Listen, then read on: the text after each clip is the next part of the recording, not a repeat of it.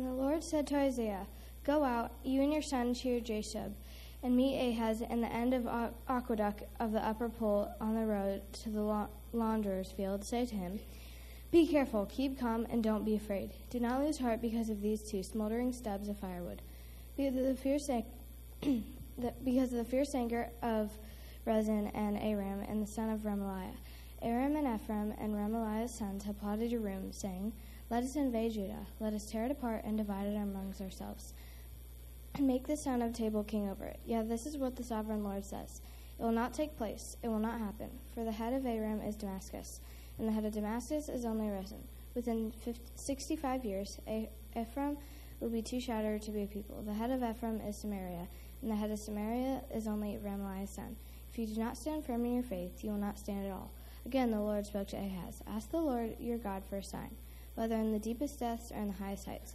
But Ahaz said, I will not ask. I will not put the Lord to the test. Then Isaiah said, hear now, you house of David. Is it not enough to try the patience of humans? Will you try the patience of my God also? Therefore, the Lord said, the Lord himself will give you a sign. The virgin will conceive and give birth to a son, and will call him Immanuel.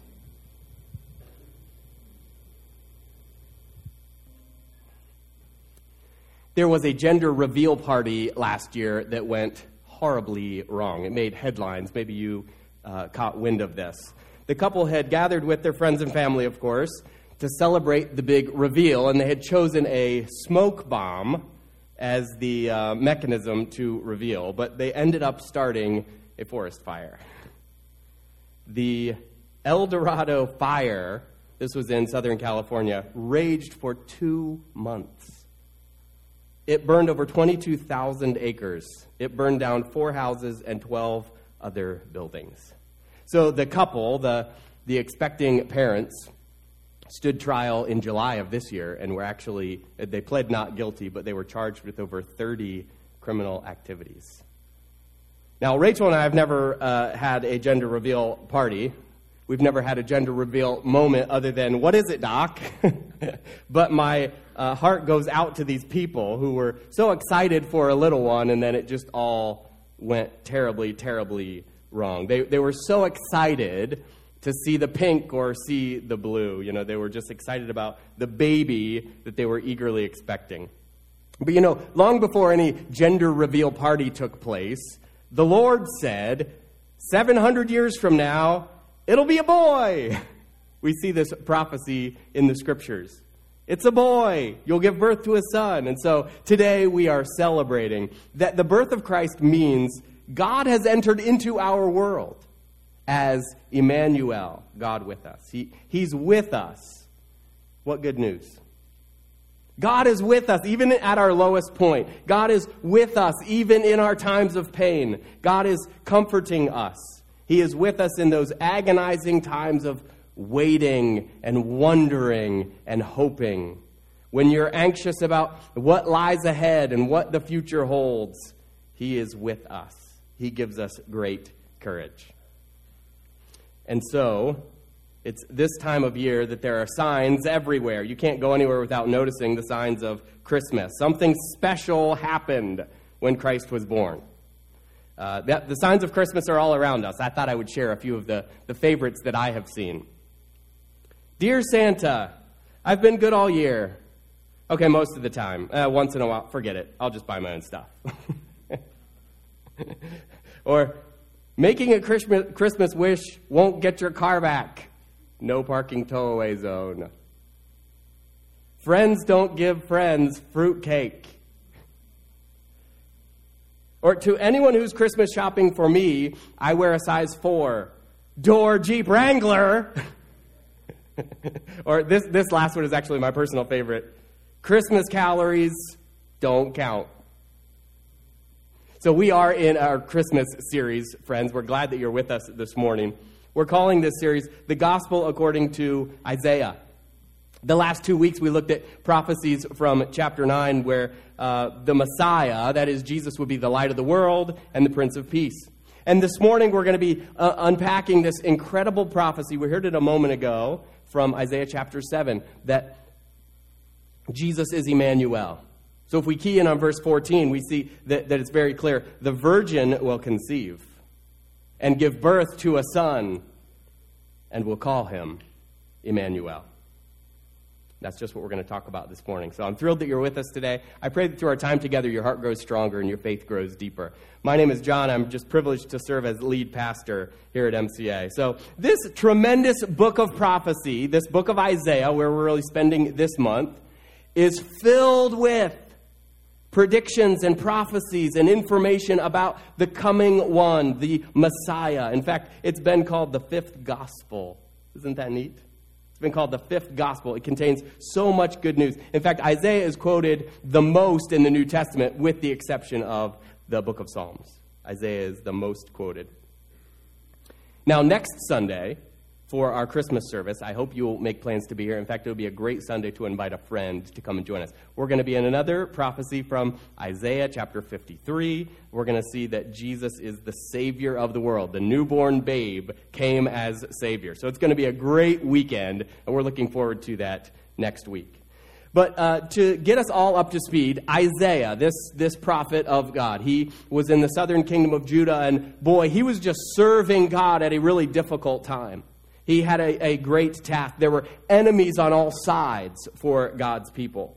They were terrified of their brothers in the north, that is the 10 tribes who were Israel, and they had become allies with really the vilest of nations.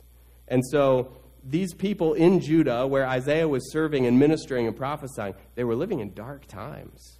And they were frightened and they were scared. They were people living in darkness. They were gripped by fear. And yet, this is part of what's so amazing contextually about Isaiah. Here arises this man that God had appointed, and he proclaims hope.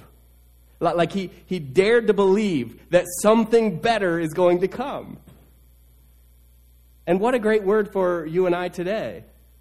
That even when the culture around you is corrupt, like even when everything seems meaningless and empty, we keep trusting, we keep believing that God has a plan, that God will make a way, that God is going to carry out his extraordinary mission among us.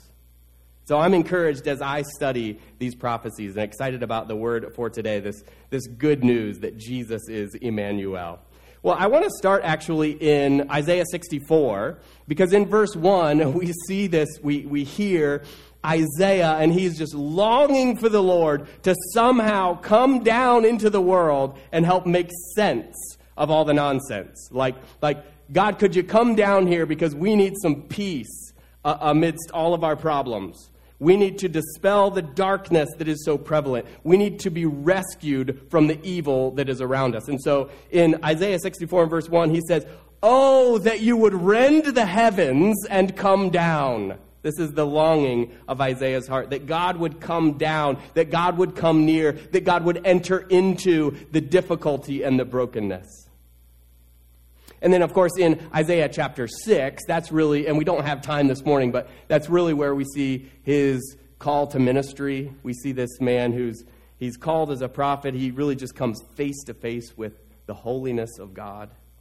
And he admits his own misery, and he calls on God's mercy, and then finally he says yes to the Lord and to his plan. "Here am I," Isaiah says to the Lord. "Here am I, send me." Now, what's interesting, so we're keying in on some verses in chapter 7 today in the book of Isaiah. What's interesting is between his call in chapter 6 and then the start of these stories happening in chapter 7, there's about 15 or 20 years that pass. But in chapter 7, then, we are introduced to an evil king whose name is Ahaz. He was, as we study the stories and the lineage in Judah, he was the 12th king of Judah, and he was most certainly the most ungodly king to date. He built a pagan altar in the sacred space, a pagan altar in the temple area. He sacrificed his own children to the pagan god Molech. So we have other prophets who are trying to get through to this evil king Ahaz. Micah and Hosea, they're both calling Ahaz to repentance to no avail. And because he deliberately and really horrifically disobeyed God, he had great trouble. And so the enemies, as we've said, are just pressing in from every side. His kingdom is under duress. It's under attack. So turn there. If you have a Bible, we're going to be in Isaiah chapter 7. With all of this impending struggle and enemies looming and people trying to get him, he freaks out. So we see in verse 7 this evil king Ahaz, and he begins to panic. It says, "Now the house of David was told, Aram has allied itself with Ephraim. The hearts of Ahaz and his people were shaken as the trees of the forest are shaken by the wind." So this nation of Aram, well, we call it Aram Damascus, right? But it's Aram. It's up in the north. It's just east of Galilee. I think I showed a map recently showing where Judah and Samaria, that is Israel, and Galilee were. So this is a nation that's just east of the region of Galilee. Aram, or Aram Damascus. It gets a little confusing because that nation is also known as Syria, not to be confused with Assyria, which is north of them.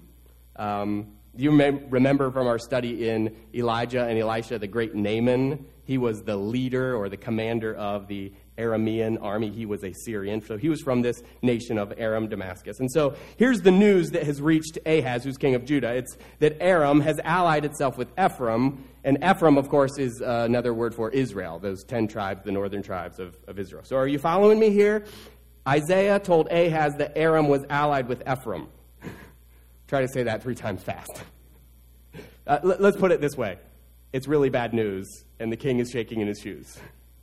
This king is terrified. This evil king, he has not followed in God's ways. He has not obeyed Yahweh, the one true God. He's done evil, and now he's afraid. He's under attack. But Isaiah is told to bring comfort. Isaiah is given a message of hope. And so, as we heard in the verses just a moment ago, he's told he's supposed to bring his son to the aqueduct at the upper pool. Now, interestingly, I think one fascinating part of this is if we do a study of the names of both Isaiah and his son. Isaiah means salvation of the Lord, and his son's name means a remnant will return. And I think it's interesting that his son was called to be a part of that, come and meet with them, and I think really the message is fairly clear to Ahaz, like, let Yahweh be your salvation. That's the definition of Isaiah's name. Let Yahweh be your salvation, and then a remnant will return. That's the definition of his son's name. And so the Lord brings a message very clearly and directly through the prophet to Ahaz. We're in Isaiah chapter 7, if we look at verse 4. Say to him, be careful, keep calm, and don't be afraid. Do not lose heart because of these two. And again, the two he's referencing would be Syria, or Aram, and Israel, or Ephraim, the 10 tribes in the north. Don't lose heart because of these two. This is so interesting, isn't it? It just jumped out to me as I was studying this, and I'm teaching from the NIV. You might have a different translation that words it differently, but it's keep calm. This is like the original, keep calm and carry on. You know, I wonder if Isaiah even got him the T-shirt. The Lord tells him, like, these enemies are not going to be successful in overthrowing you. So the thing that's causing you fear and anxiety, and you're just quaking, like, you don't need to be afraid. Keep calm and carry on. Like, you have an opportunity to be the king of God's people and lead them in a godly direction, and these enemies that are pressing in, they're not even going to bother you. They're not going to be successful in what they're trying to do, right? And then this is where we see that prophecy. I think I mentioned this a week or two ago, but we see the prophecy that the Lord says that within 65 years, they're going to be overtaken. They're going to be overthrown. It's going to be Israel, not Judah, who is conquered at this point, right? So that's verse 8b. Within 65 years, Ephraim will be too shattered to be a people. But then Isaiah points out in verse 9, like there's this word of hope. Don't be afraid. Keep calm, carry on. Isaiah points out to Ahaz in verse 9, if you do not stand firm in your faith, you will not stand at all. Wow. And really, this is there's something really, it's a gem. This is like a Hebrew pun. It's almost like we could come up with a number of different ways of translating this. Like, if there's no belief, you'll find no relief. But if you don't stand firm in your faith, he says, you're not going to stand at all. Like, you are also going to be conquered and overtaken. But now is a time where you put your trust in the Lord. And so that's exactly the counsel that Isaiah brings to Ahaz. It is trust in God. You can trust in him. You can trust in his promises. He will protect you. He will fight for you. Put your trust in Yahweh, the one true God. You don't have to put your trust in any military might. You don't have to be like your brothers in the north, Israel, who are teaming up with other powerful nations to accomplish their mission. You don't have to trust in foreign allies. Trust in God. And then Isaiah goes so far. This is such an interesting passage.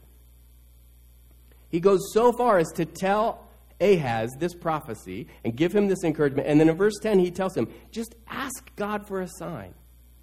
Ask God for a sign that you will know that this prophecy is true. God will confirm that this prophecy is true. Ahaz refuses. He says he's not going to test God. Well, listen, this is just very clearly false piety on his part. Oh, pious Ahaz. We know your track record. We know the detestable things that you have done in the face of your God. And now all of a sudden, I'm not going to test God, even though God wants him to ask for the sign. The prophet Isaiah has said to him, ask God for a sign. He will give you a sign. Ahaz now says he's refusing. I'm not going to test God. The truth is, he didn't want to submit to God. He didn't want to recognize that God is truly in charge. Now, we don't have time this morning, but make note, you can read the stories of Ahaz in 2 Kings chapter 16. That would be a good read for you today or this week. You'll hear all the details of Ahaz and how he then takes the gold. He goes into the treasury, and these are sacred things. These, of course, these belong to the temple. He goes into the temple treasury. He takes the gold and the valuables, and he gives it to Assyria. So again, don't be confused. Israel had allied itself with Syria or Aram. He goes to really the biggest superpower of the day, Assyria. That's where the Ninevites were. Nineveh was the capital city of Assyria. And he gives them gold. And he then adopts their worship practices.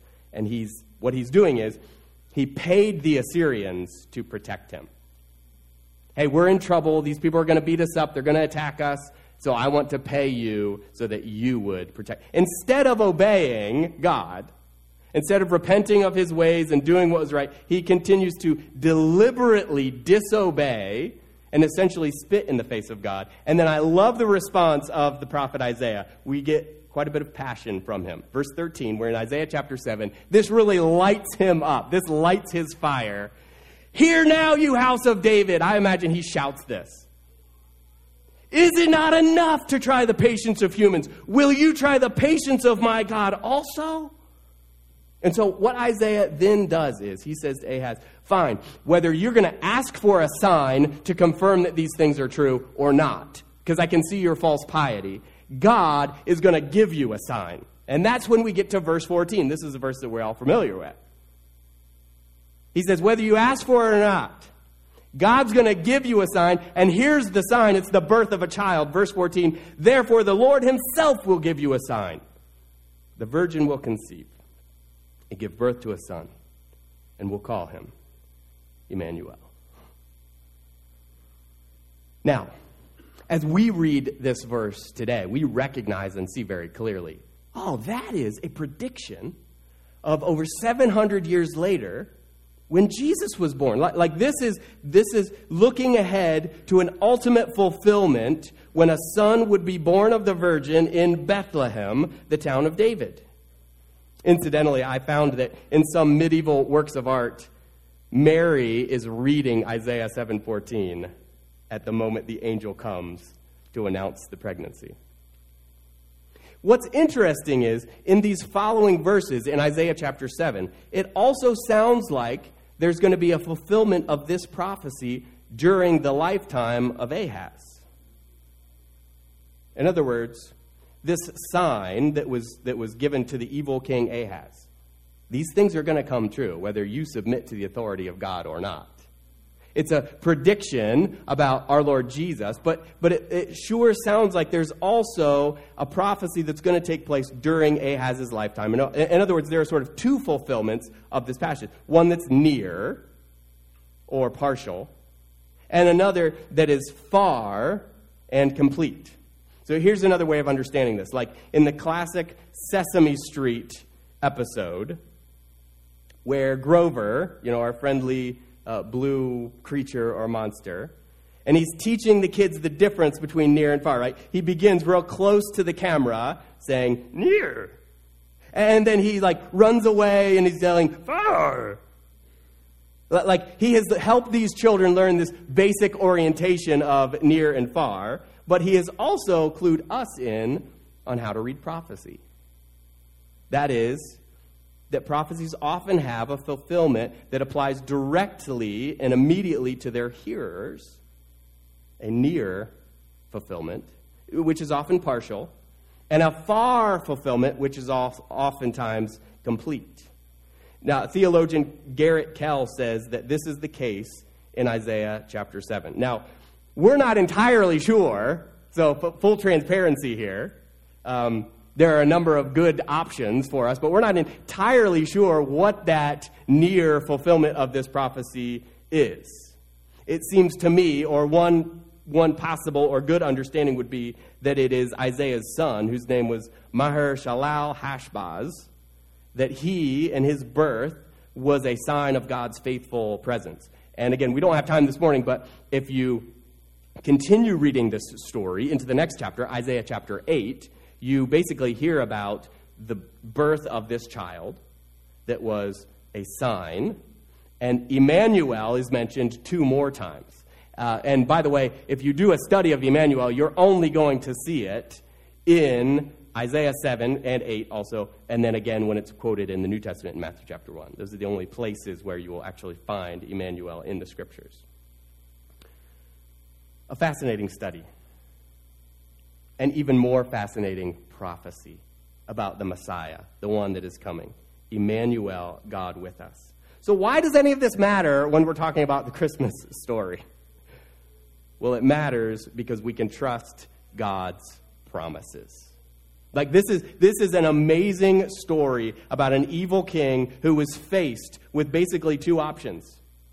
You can listen to Isaiah, the prophet of God, and say, I'm going to keep calm and carry on. I'm going to trust God. I'm going to say, yeah, give me a sign, God. Confirm that what you've said is going to happen will happen, that you will protect us, that you will be our God. Or I can cling to that which I can feel and touch and see. I can go into our treasury and just basically raid it and ship it off to the northern kingdom of Assyria and pay tribute to them because they would protect us. They would keep us safe. Guys, we can trust God's promises. What God promised and prophesied about the coming Messiah is at the top of the list, right? That Jesus, our Immanuel, came, that he was a sign to the world that God has not forsaken his people, that God has kept his promises just as he always does. See, if Ahaz had waited, if Ahaz had trusted in God, if he had had faith, then all of the pressure that was mounting in his life and in their kingdom, all of the threat, all of the onslaught from the other nations around, it would have passed, and he would have been at peace. But that's not the route he chose. He chose to ally himself and encumber his people to a pagan nation, and it did not go well. It got worse for the people of Judah and for Ahaz because of his decision. So we can trust God's promises. And in this season, it's just such a joy and it's a delight for us to reflect on and meditate on and embrace the fact that Jesus is God's sign to the world, promising that we can escape the coming judgment, that we inherit salvation when we put our trust in him. The good news of the gospel is we've all sinned. We've all fallen short of the glory of God.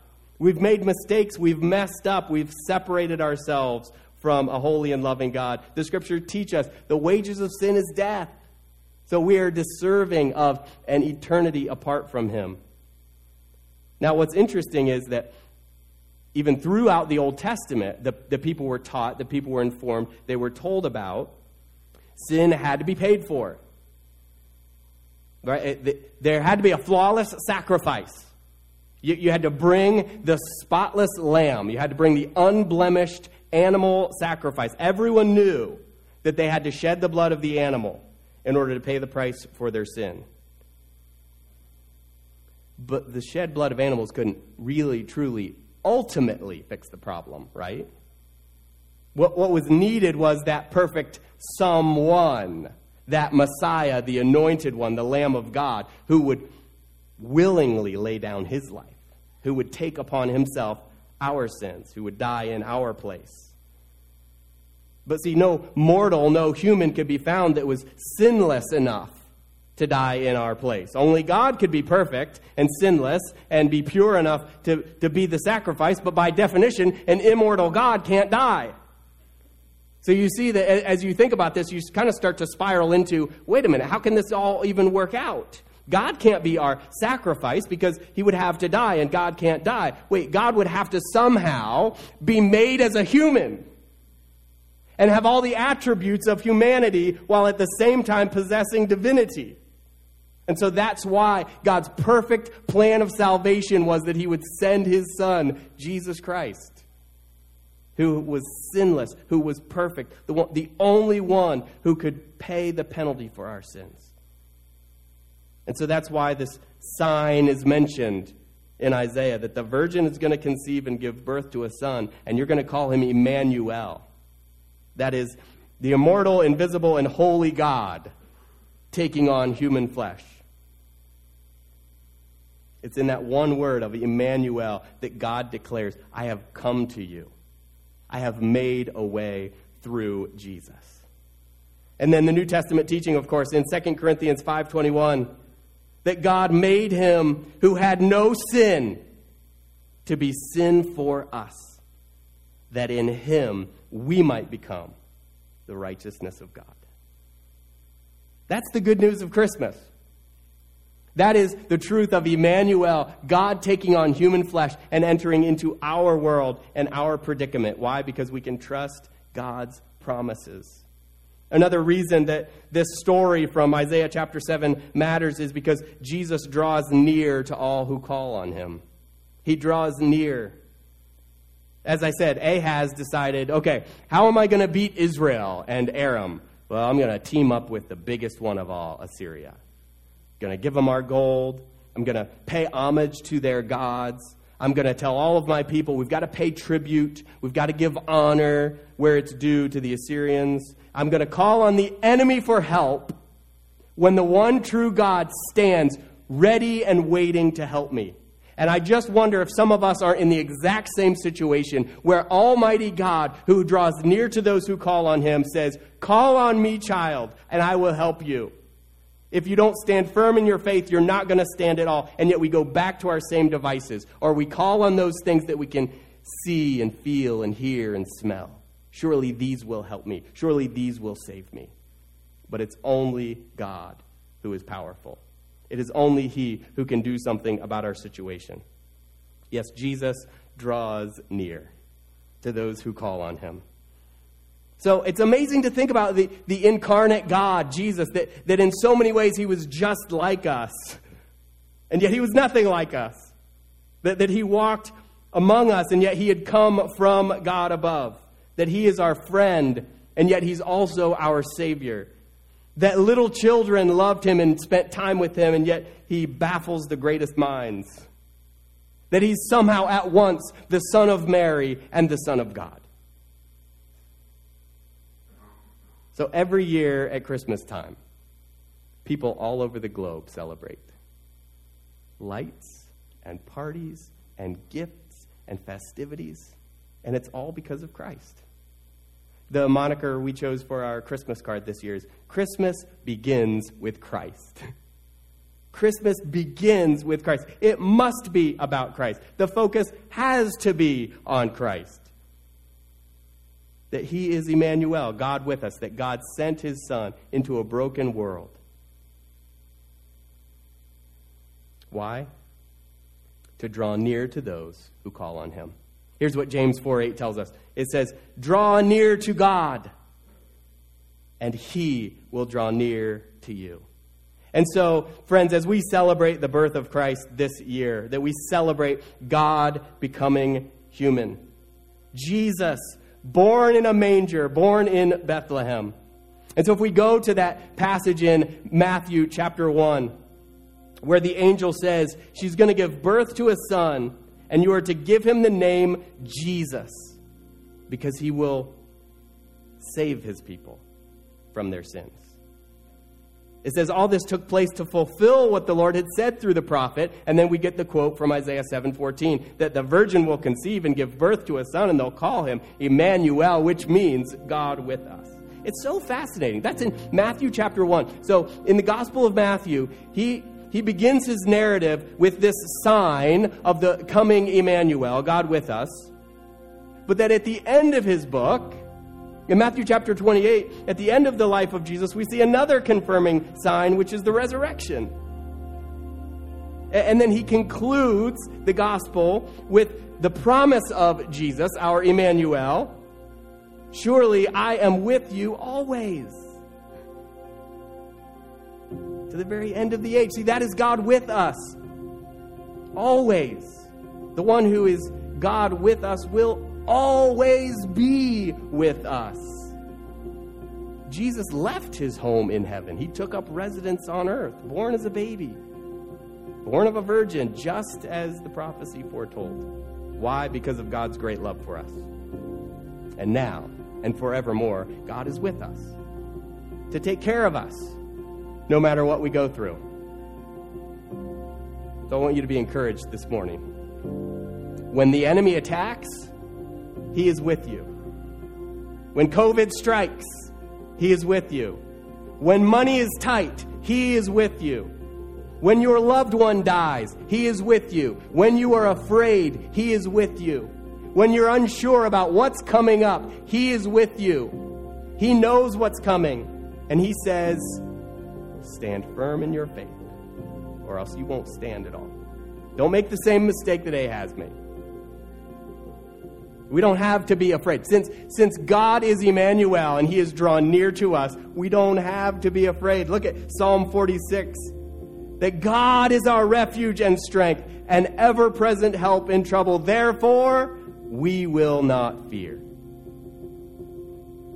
So our celebration at Christmas time is a celebration of a God who draws near to all who call on him. Now, I'm going to ask our prayer team to come to the front and be available this morning as we dismiss and conclude our service. Come. Come with your burdens. Come with your fears. Come with those things that you're struggling with. We would love to minister to you, pray with you, go before God's great throne of grace and lift you up. He is a God who draws near to all who call on him. He's with us even at our lowest point. He's with us through the pain. He comforts us even in those times of waiting and uncertainty. When we're anxious about our future, he gives us courage. God has entered into our feeble existence in order to bring peace to a chaotic world, peace to chaotic hearts, reaching into our mess, because he is Immanuel, God with us. Let's pray.